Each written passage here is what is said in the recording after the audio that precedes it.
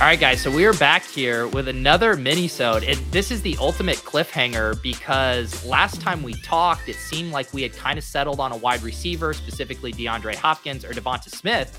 But spoiler alert, guys, we did not select either of them. We didn't, and Pete, you were out of pocket, so it came down to me and Ben over the last. We basically let the entire clock expire because, as you can tell from the last mini, so we didn't feel good about any decisions that we were going to make.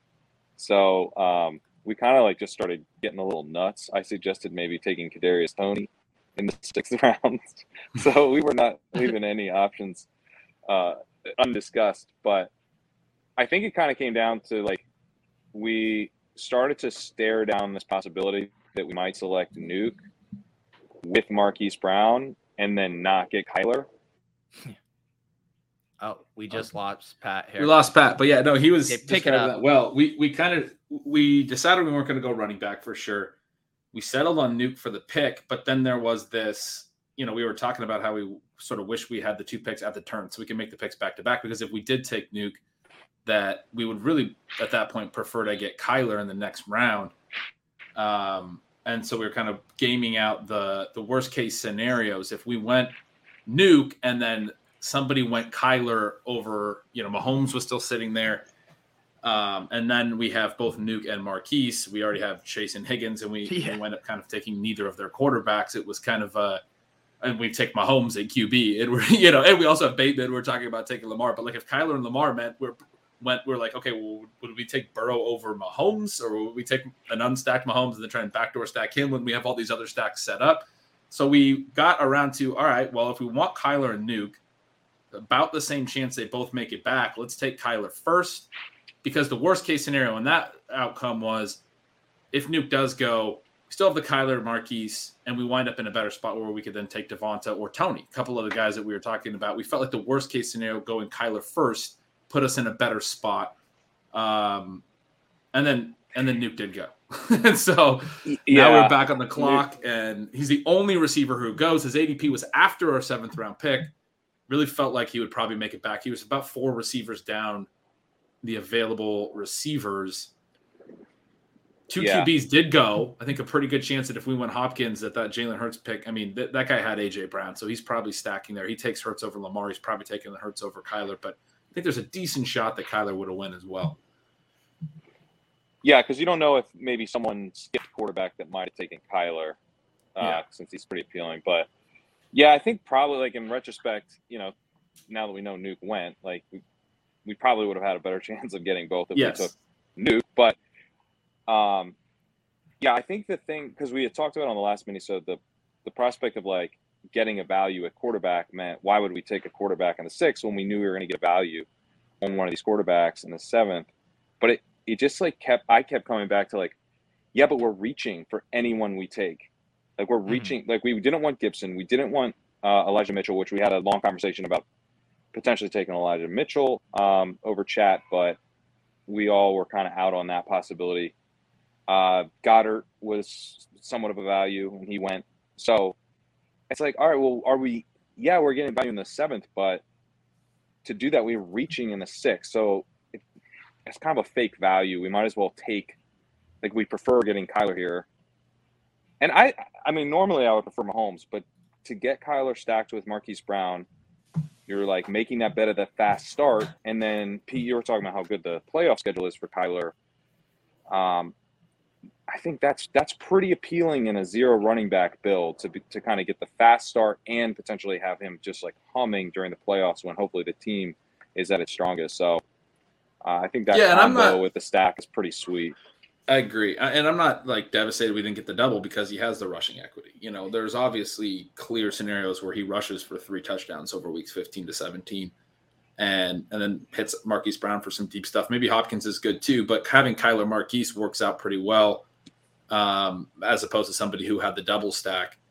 There's ways that can play out that we are in a better shape by having just the single stack if Kyler's adding a lot of rushing value. And I'd so much rather have Kyler Marquise than Nuke Marquise. For sure. Yeah, I viewed Hopkins as we kind of were debating here. I think we knew we kind of had a luxury pick in this range if we wanted just knowing that a quarterback would be there in the 7th. And Hopkins was like a luxury pick for us. But one other thing that I don't know if we brought up, but we're still not priced out of a nice Kyler double, in that Rondale Moore could still potentially be a target. I'm guessing we're going to be shifting our focus to running backs by the time he's up, but it is like, if we end up taking a running back detour because like there's a value in the 9th or something, like I wouldn't rule us out of getting Rondale with this build. That's a great call. Yeah, I mean, I think Pat put it really well in terms of us reaching regardless. It's kind of hilarious, and I think this was the hardest part about taking Kyler, that we were setting up in our earlier minisodes. Look, we can take Burrow, or we can take Lamar because we took Bateman, or we can take Kyler because we took Marquise. So the last thing we need to worry about is reaching, and we're going to get a good quarterback. But then also, we get to this point where like, okay, well, we really do kind of want to take one at 6-7. It was kind of tough because Burrow probably fits the best, but we would have to make a decision on Burrow before Kyler and Lamar, obviously based on ADP. So does Burrow get all the way back in the 8th? Very well might, but like we would have to make that call now, and then we lose that optionality. But like the last thing that we probably should have been doing is reaching on a QB, because at least we had the optionality into the 7th probably. And yet you get in the spot, like, as you said, Pat, where our alternative was going to be a reach by ADP anyway, and our multiple alternatives that we're talking about. Hopkins, whose ADP is like less than 1 ahead of Devonta Smith, or Devonta Smith might be right ahead of him, I'm not sure. And then Tony's like 5 picks behind that, and that's another guy that we're like, okay, worst case scenario, Hopkins and Devonta both go. We take Tony in the 7th. But regardless, like you said, we were going to be taking a reach. And so it was just a really weird feeling to be making this QB call a QB reach when the whole setup was that we could get a QB value. Yeah. And at the same time, it just played out uniquely where we just didn't really have a better target with this luxury pick, as you said. I wasn't going to say we could have taken an Elijah Mitchell, but then that changes the whole build in terms of how many receivers you have through X round, through the 8th round, through the 9th round, those types of things. And so anyway, I kind of like where we went in the end, just because it was a little bit of a safer maneuver. Although, probably you want to be trying to hit as many home run drafts as you can in these formats as well. So taking the safe path may be a mistake in that regard. And I will say, just kind of now looking at this board, I almost want to even throw out that like we reached, because we look at the market in this draft decided there was a tier break after Herbert and Josh Allen. A full round and a half went until the next. And then we see this cluster here. Kyler, Mahomes, Hurts, all within 7 or 8 picks. We know Lamar is going to go off the board in the next couple of picks after us. And then look at this side of the board. The next guy is Joe Burrow, our target. And we're going to have to basically fade 1, 2, 3, 4, 5, 6 teams without a quarterback, selecting twice before we come back. Like, we legitimately, if we got cute here and passed on quarterback twice, like Burrow is the next up after ADP, after Lamar goes. Like, there's a really good chance one of these teams grabs Burrow, and then we're fully shut out. So when you view it, now we're naked Lance, even though we had all these stack options. Exactly. So it's like, I think we had the luxury of kind of getting our pick at quarterback here, and we knew we were always going to take 1, 2. And so when we looked at the 2v2s with the wide receivers, we played it right. We do lose Hopkins, but we had Hopkins, Smith, Tony, all kind of like a same tier anyway. So I think getting our preferred quarterback was just like, I don't think it was a mistake or a reach. Well, I think it was a little bit of a reach in the sense that ideally we would have had a target that we liked in the 6th, and then it would have been a no-brainer to wait until the 7th for the quarterback, because if we get sniped on Kyler, like let's say Amon-Ra St. Brown was there, who I think a couple times in the chat was like, man, I wish Amon-Ra St. Brown had fallen, because then we would just scoop him up. He doesn't box us into any particular stack. We've got a Lamar single we can use. We've got a Kyler single we can use. We've got a potential Burrow double that we can reach for in the 7th if we want to. If all the other quarterbacks go, we could go unstack Mahomes in the 7th would be pretty sweet. So there's just a million ways to play it.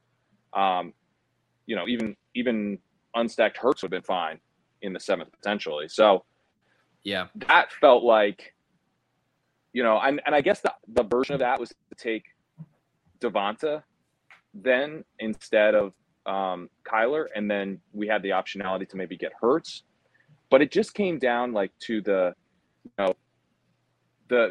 point you're making, Pete, of like, are we really going to risk Burrow coming back to the 8th? then we could really be boxed out and just in like a really tough spot after looking so promising earlier. So we knew almost certainly we were taking a quarterback with one of the next 2 picks. So then at that point, it was just like, we don't love anyone here. So why don't we just take the guy we want the most? You know, like, and then that was a long discussion trying to figure out who that was.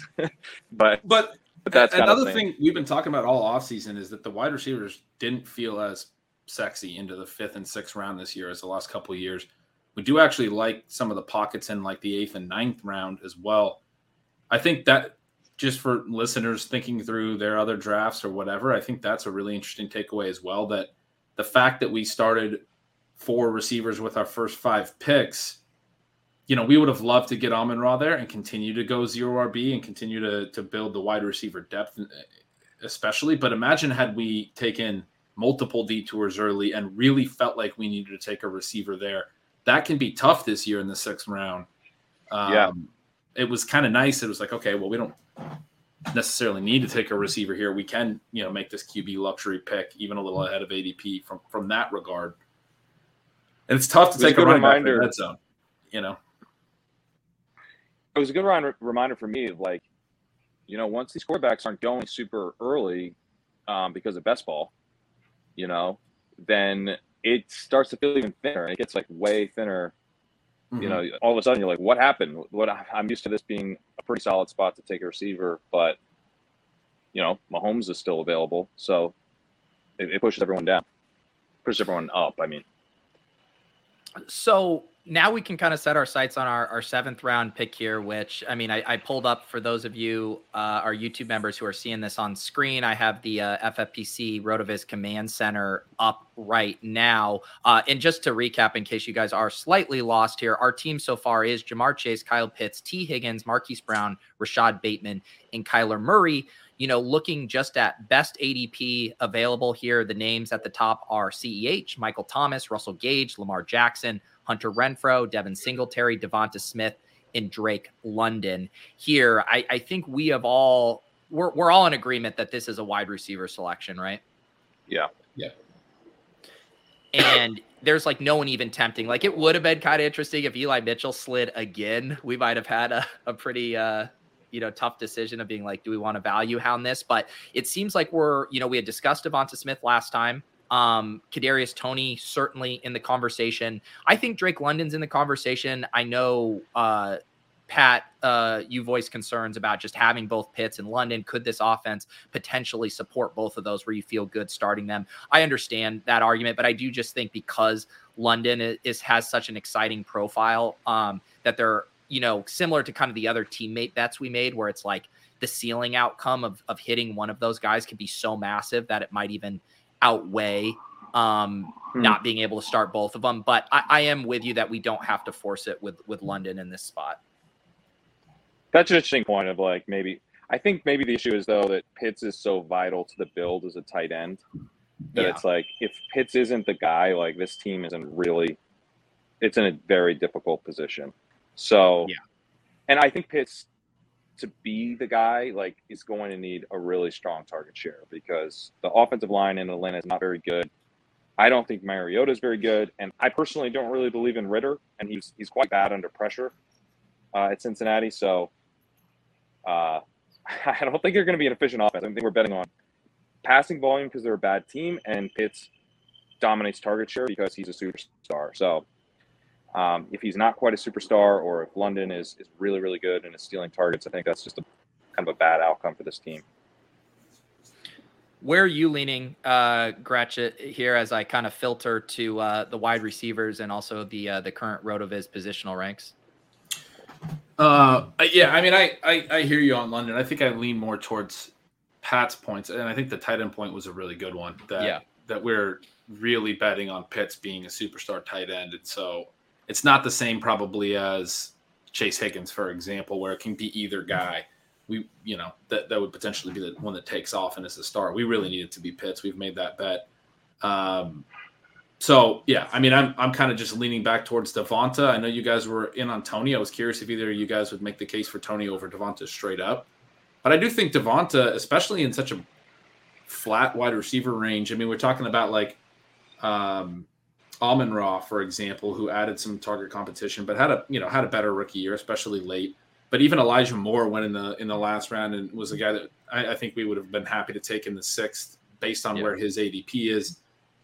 Sort of, maybe a little bit of a better prospect profile. I don't know. I'll let Pat speak to that, but worse draft capital and also added target competition. I don't necessarily think you can talk about volume in the Eagles offense, but I don't necessarily think the overall passing production is, range of outcomes is that much better for the Jets than the Eagles. Obviously, there's concern that Zach Wilson maybe isn't amazing. So to me, Devonta's ADP actually just looks a little bit off compared to Elijah Moore and Amon-Ra. We're still kind of reaching on him, but I mean, this is a guy that could still be really good. And obviously I love AJ Brown, but I do think there are some low key scenarios where the Eagles just throw a ton this year. Or maybe it's not that low key. People have talked about that a lot, but to me, looking at his ADP versus Amon-Ra's and Elijah Moore is actually, I think, a little weird.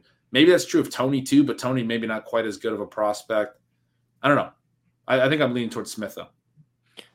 I'm definitely leaning towards Smith too. I think both in a vacuum and just even looking at the ADP, there is here, I guess it's not a massive gap, 7 picks, but even looking at the odds of available next pick, 10% chance Devonta comes back, 32% Kadarius comes back. And, on Underdog, Kadarius Toney has been a very trendy pick. I know Josh Norris has beat the drum for him. He's a guy whose ADP has crept up. I find in general, Underdog drafters are far more willing to take on this outsized risk, which I think Toney represents. I do think Toney is the perfect wide receiver in a 0 running back build where he just gives us such a wide range of outcomes where it's we could cut him by week 4, or he could be a top 10 receiver in the league. I could see either of those happening. So that's the exact kind of big cuts we want to be taking. That said, I do really think there are scenarios in this draft room. I mean, I think this percentage sounds about right to me. 1 out of every 3 times, Toney makes it back, because I can see FFPC drafters being more spooked about him and not wanting to take on that risk. And you can see here, that's why they're drafting Hunter Renfrow over him, Russell Gage over him. So I'm kind of willing to maybe kind of gamble that we might get another crack at Toney. Yeah, I like that. That's compelling to me because I think I lean Smith in a vacuum. I mean, certainly I'm taking Smith over Toney in best ball, but the managed league component of this and the 0 running back point, Pete, is I really like that. It's so much easier for me to imagine us starting Toney every week, over Bateman, Yeah. Just locking him in. And whereas with Devontae Smith, it's even if the Eagles are passing more than expected, AJ Brown is AJ Brown. Unless he gets hurt, which could happen, then it's just so much tougher for us to be feeling great about starting Devontae Smith.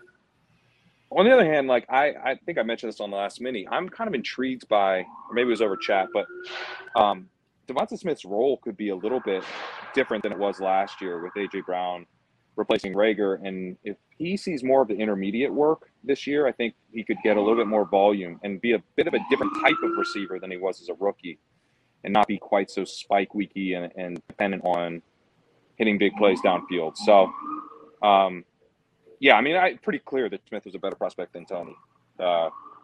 He won the Heisman. I'm not the biggest Devontae Smith guy, but he's what do you think about that?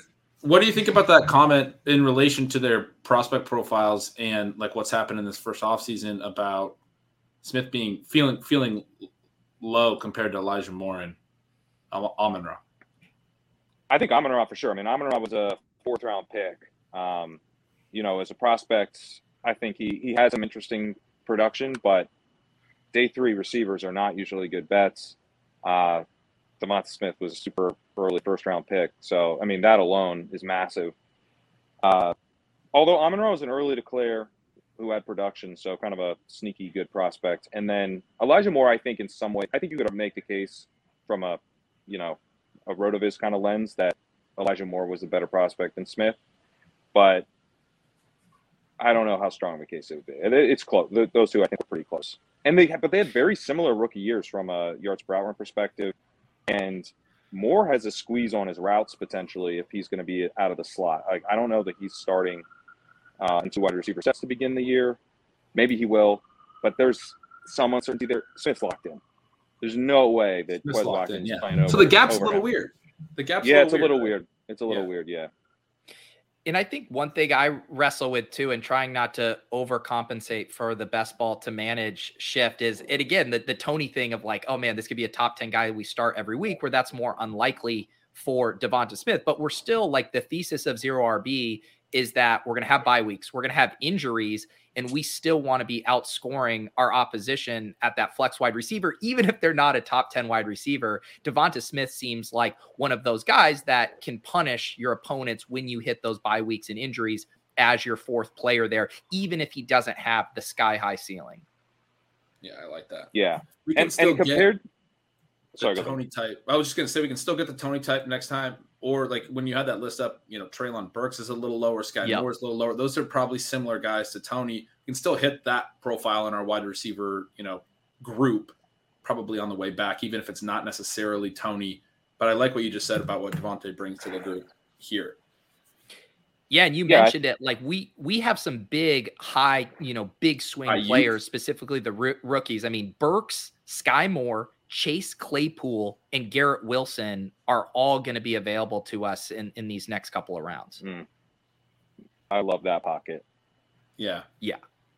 I think Smith does give upside. Like, he's a second-year player who was efficient as a rookie and was a pretty strong prospect. So he gives us upside compared to Nuke. And I think one of the reasons that I was struggling so much clicking the button on Nuke is like, we're not getting 6 weeks of production in a league where you only have 12 weeks to make the big money. Like, it's just so tough. So I think what Smith gives us, that base layer of like production in the early weeks, if he does take a step forward, could be so big compared to Nuke. So getting him to fall here, I mean, to me, it kind of validates the Kyler pick in some ways, where Kyler Smith is pretty sweet compared to like Nuke, Hurts or something.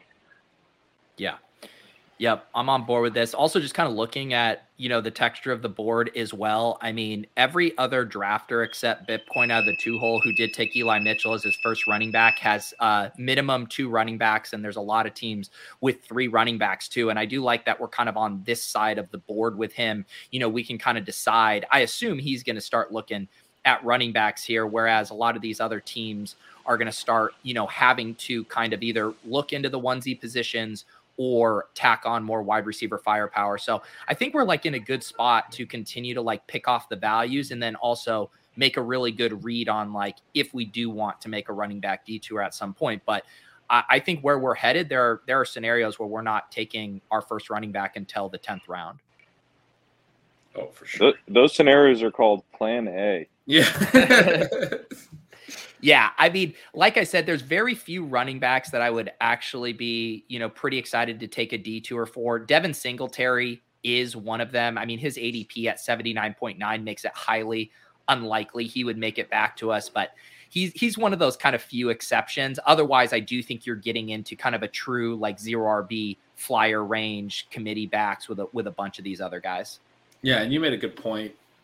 I can't remember the players, but basically the gap between some of those guys and who we maybe would get in round 10, it's not going to be as wide as, those really intriguing wide receiver pocket and then who might be there as we get all the way back around at wide receiver in round 10. It's going to be a little bit more of a fall off. So that's a big thing that we thought about in terms of not taking the running back in round 6 was, we didn't have a running back yet, and going full 0 RB is never comfortable, but you can't necessarily choose when to correct a decision you already made. Like we would have been making a pick in the dead zone that were pretty clear dead zone backs in terms of Gibson and Mitchell, who are guys that already produce, but the market's not buying in.